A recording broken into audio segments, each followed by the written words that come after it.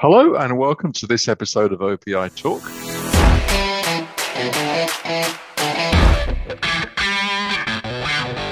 I'm your host, Steve Hilliard, and my guest today is Mike Gentile, CEO of Chicago-based Independent Suppliers Group, the world's largest dealer cooperative in the business supplies industry.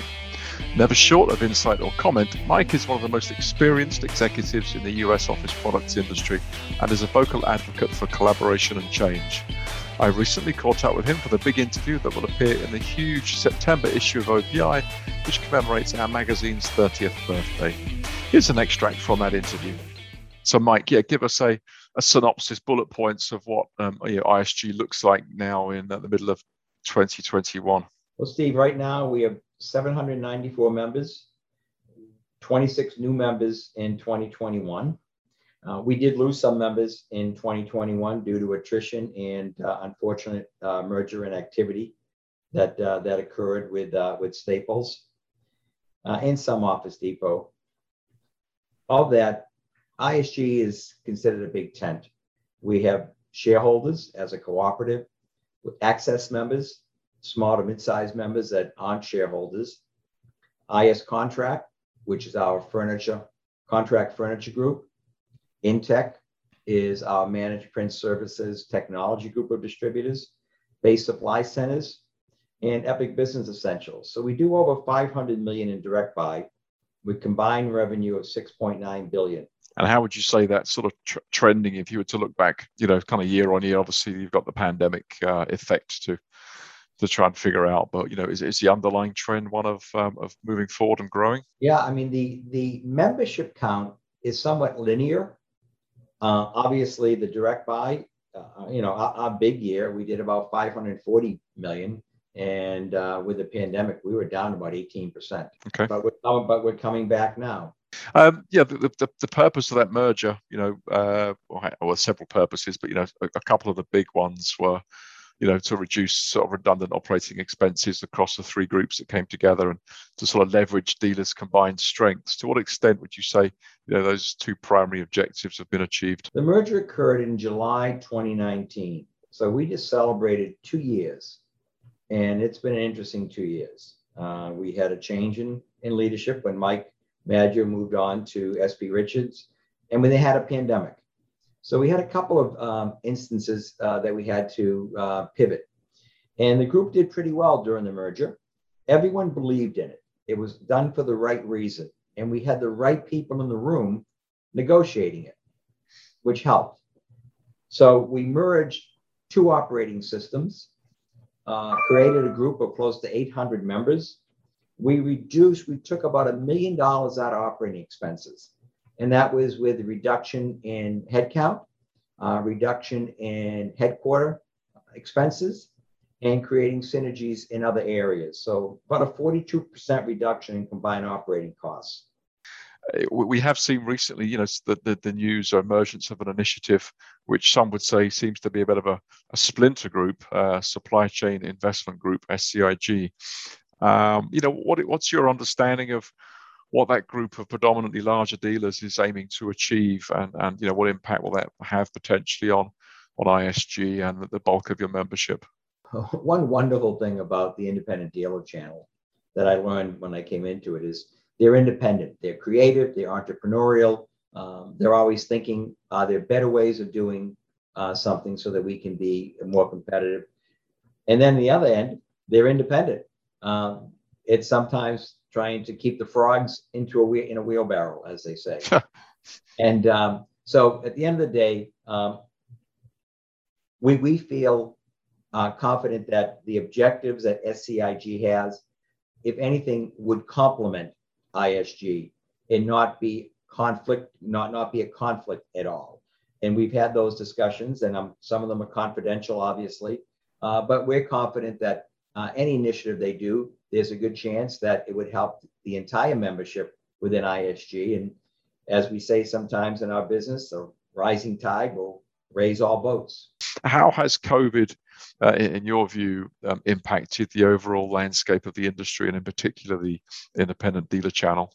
And I don't want people taking this the wrong way, but COVID, even though it caused significant personal and professional angst for so many people, unfortunately. It was a bit of a wake-up call in our industry in terms of expanding our product line that we go to market with. I mean, ISG alone, we added 17 new suppliers. We did it because we had to. There was a sense of urgency. Our members, they were facing with a situation in April or March of 2020 where no one went to work. It was, you couldn't make it up. It was like a movie. No one went to work. Well, if they're not in their offices, they're not using the stuff that we sell. And we knew where they would find alternate methods of procuring that. And we quickly had to pivot. Dealers pivoted their e-commerce systems. We helped. We had numerous webinars on how to do that. They pivoted their delivery and service requirements. They pivoted their outside sales assets to provide more inside sales capabilities and service their customers more efficiently and effectively. So people did what they had to do. And then we as a group said we need to do everything we can financially to help our members. So we accelerated our rebate distributions. We extended payment terms 30, 60 days with the support of our suppliers to help with cash flow with our members. I wanted to talk about Epic. How's it trending, and what could we look forward to from Epic as we exit the pandemic? Yeah, Epic Business Essentials. Currently this year, we got additional 31 new dealers to participate. So we have well over 270 members participating. We added 19 supplier partners. We've never received support from suppliers, but they believe in the model. So we have 19 suppliers that are financially supporting it. And we've added 157 accounts. We have been able to, with the financial support, we're enhancing our order point platform. So it's a hybrid platform. We're the only one in the industry that has a centralized order entry platform that now we can go to market just like Staples and Depot goes to market with one platform, and orders that are received into that platform that do not fall within the contract dealer's geography will be systemically sent to a servicing dealer. And that is a hybrid model that we're implementing and going live with the next month or so. And that'll help, that'll be like Epic 2.5. And that's something we definitely knew we had to do. So we're still very committed to that. And we want to work with the wholesalers on that because we think there's an opportunity that we can help reduce some of their supply chain expenses by eliminating some of the costly drop shipments that they do on behalf of dealers, and let the Epic order point system provide that service. Give that order to a local dealer so that they can provide local service to that account with representation. Does the sort of fairly substantial increase in participating dealers that you just mentioned, does that impact the sort of harmony within the group of affiliated dealers? Once you start getting lots and lots of dealers in one particular metropolitan area, does that become more challenging to share the business out fairly? You know, we thought that would be an issue when we first started national accounts back at IS. It really isn't, because the dealer that owns the account, they feel threatened by their national competitors that are providing local service, and they value the local service that their fellow dealer can provide. As long as we select the right dealers to provide that service, they're perfectly okay with that, and they've been very supportive of that model. Back in 2018, when it was just IS, Epic Business Essentials had sales of about 50 million plus, and I think you said at the time it was scalable to a $300 million business. Obviously, we've had COVID again, but is 300 million achievable? And what sort of timescale would you put on doing that? If we're able to effectively implement this hybrid model and then grow within the healthcare area, that is very achievable. We needed the right tools to grow in that vertical. And particularly with what's happening within Staples and Office Depot, I think the timing couldn't be any better for us to scale Epic Business Essentials. You just mentioned technology, and you mentioned it earlier in the interview, and again also in a recent OPI Talk podcast. I think you said that technology is an area where dealers are still inadequate compared to the larger competition. Has COVID changed that sufficiently? You've referred to some of the successes you've had in pivoting dealers' e-commerce systems, but it sounds like there's a lot more to be done. The independent dealer goes to market with a content load on their front end system that is determined by the wholesaler. The wholesaler decides what the dealer will sell to their end user. Well, that's not how Staples and Depot go to market. No one tells them what they're going to sell. They have content that is based upon end user demand, not what the wholesaler wants them to sell. The wholesaler only wants to put items on their content that they stock, which makes some sense, but not total sense. We did a survey with our major manufacturers and asked them, how many SKUs do you syndicate to Staples, Depot, and Amazon? And they come up with a number. And we asked them, how many SKUs do you syndicate to the wholesalers? Well, the number was 30, 40, 50% less because the wholesalers didn't want the other SKUs because they don't stock them. That madness has to change because the delta of those SKUs end users have a demand for. They want to buy them. But if they don't see the SKUs on the dealer's website, they think the dealer doesn't sell it, can't get it. Well, you've got a situation where one of your, the two primary mainline wholesale partners is now run by a former colleague of yours who's listened to you talk about this for some time. So are we going to see some change? Yeah, I am very optimistic that SP Richards recognizes the dealer's digital dilemma, and they're going to work with us and other parties within our channel to enhance the content that our members will have on their websites to make available to their end users. So let's talk about the industry landscape. You've referred on numerous occasions so far to the wholesalers. How have they performed throughout COVID? And I guess more importantly, what differences have you seen over the last 18 months, 2 years with a change of ownership and change of leadership at SP Richards and also Staples and the Ascendant tie-up via Sycamore? I don't think Mike Maggio anticipated acquiring SP Richards and having to manage it through a pandemic, but I give them a tremendous amount of credit for having done that and continuing to do it. Both wholesalers have been constrained with supply chain issues from particularly with imports. Yeah, that has affected their service levels and line fill. They're trying to get out of it now slowly, and that has affected our members. Clearly, some would say that the acquisition of Ascendant by Staples Sycamore they have not delivered many of the promises that they felt they were going to be able to deliver. And part of that is, I think, is pandemic related, and probably some resource issues that Ascendant does not have. They're trying to resolve that. They implemented the Ascendant Carton program, which our members are taking advantage of. At the same time, SP Richards, they are exploring other types of programs and synergies that they can offer to the independent dealer that dealers are going to be able to evaluate. At the end of the day, as I've said, I would much rather have a duopoly in our industry with wholesale choices than a monopoly, particularly if it was a monopoly that was owned by our members' largest competitor. Let's talk about Staples and Depot. What's your view on what's the likely outcome there?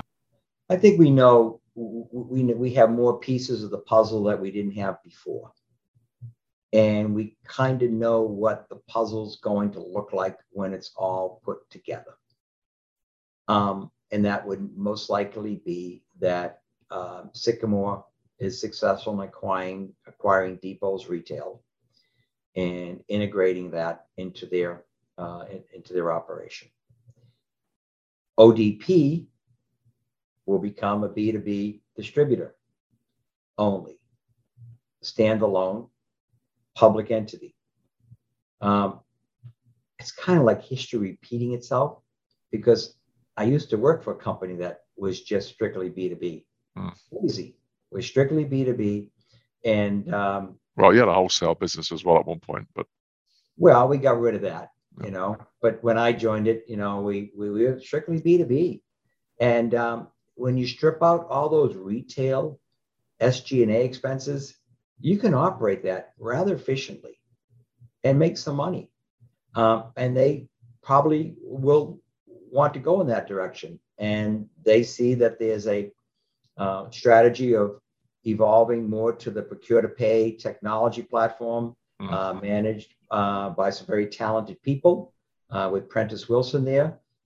Different type of B2B sales cycle, but clearly something that's worth exploring.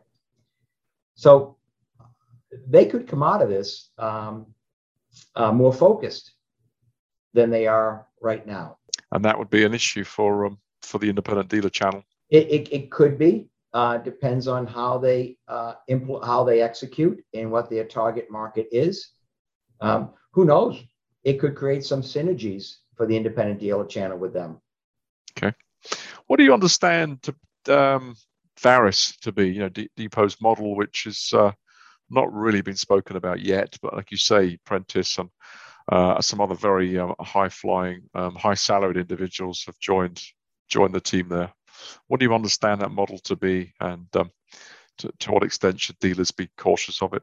It's interesting, not to digress, but when I was at Boise, we were kind of well ahead of ourselves at the time. The technology didn't catch up or wasn't there. And that is an integrated supplier model, going out to your enterprise accounts with a total ERP procurement system that reduces the number of vendors you do business with, streamlines your procurement, decreases your procurement costs, and probably lowers your overall cost of goods, whatever those categories are.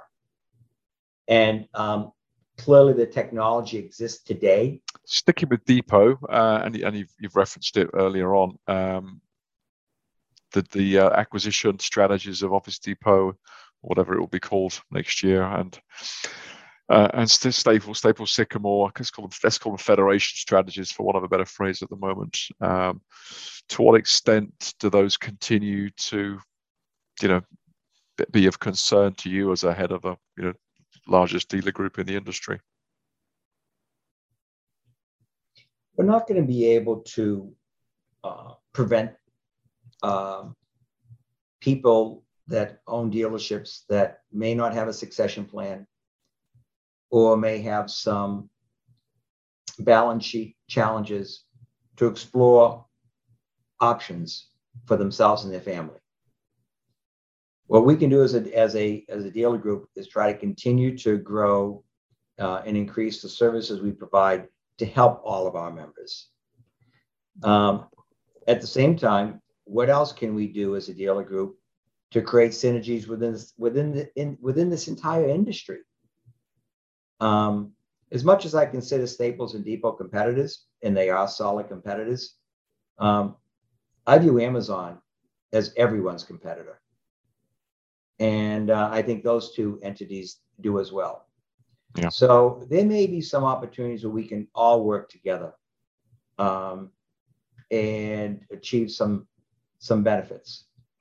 What's your view on WB Mason? It's probably the largest player from an independent perspective that we haven't referenced yet by name. What do you know of how Leo and the team there have managed to survive during this COVID period? And what do you think is their future? I have known Leo for most of my career, and I competed against him aggressively when I was at Boise, and our members compete against him now. I have the utmost respect for him and his team. And they've done a tremendous job building that brand and growing that business. Obviously, COVID has been a significant blow to their top line, and they've had to pivot as well. Depending upon how they view their succession plan, will determine, I think, what happens with that company. It's so creative, so entrepreneurial. Taking that company and having it ingested by a Staples or a Depot, I don't know what would happen to that brand if that became an option. Well, you do. You're just being too polite to say it. We saw what happened with some previous acquisitions, but at the end of the day, some of these Staples and Depot they've made acquisitions and they've left them alone. How long that will continue, don't know. Let's talk about vendors then. Last sort of major sort of group within the channel. You mentioned that they've come up and supporting Epic Business Essentials. What's been the vendor position and support level like for you as you've taken ISG through the 2 years of integration, and what can we look forward to from your relationships with vendors moving forward? I must say I have been extremely pleased with the support that our key suppliers have given ISG. So many of them stepped up during the pandemic to provide the support that we've asked them to provide. They gave us extended terms numerous times to help our members' cash flow, accelerated rebate payments, continued to work with us on developing new products so that we would have the material to be able to disseminate it quickly into the hands of our dealers. They understand that the independent dealer sells brands and value their brands. And we're going to continue to focus on that at ISG and work with the suppliers that are dedicating the resources to our members and not taking resources away. And I mean resources by field resources, in-house resources, marketing resources. It's not all about rebates. It's also about, do you pay attention to the independent dealer? Yeah. And many of the key suppliers, they've done that, and I'm very pleased with them. And we're going to recognize a number of them during Industry Week. Thank you for listening to this episode of OPI Talk. For more of the interview with Mike Gentile, make sure you check out the September-October issue of OPI magazine. This content is only available to OPI subscribers. If you are not already a member of OPI, please go to our website, opi.net/memberships. I hope you'll join us soon for another episode of OPI Talk.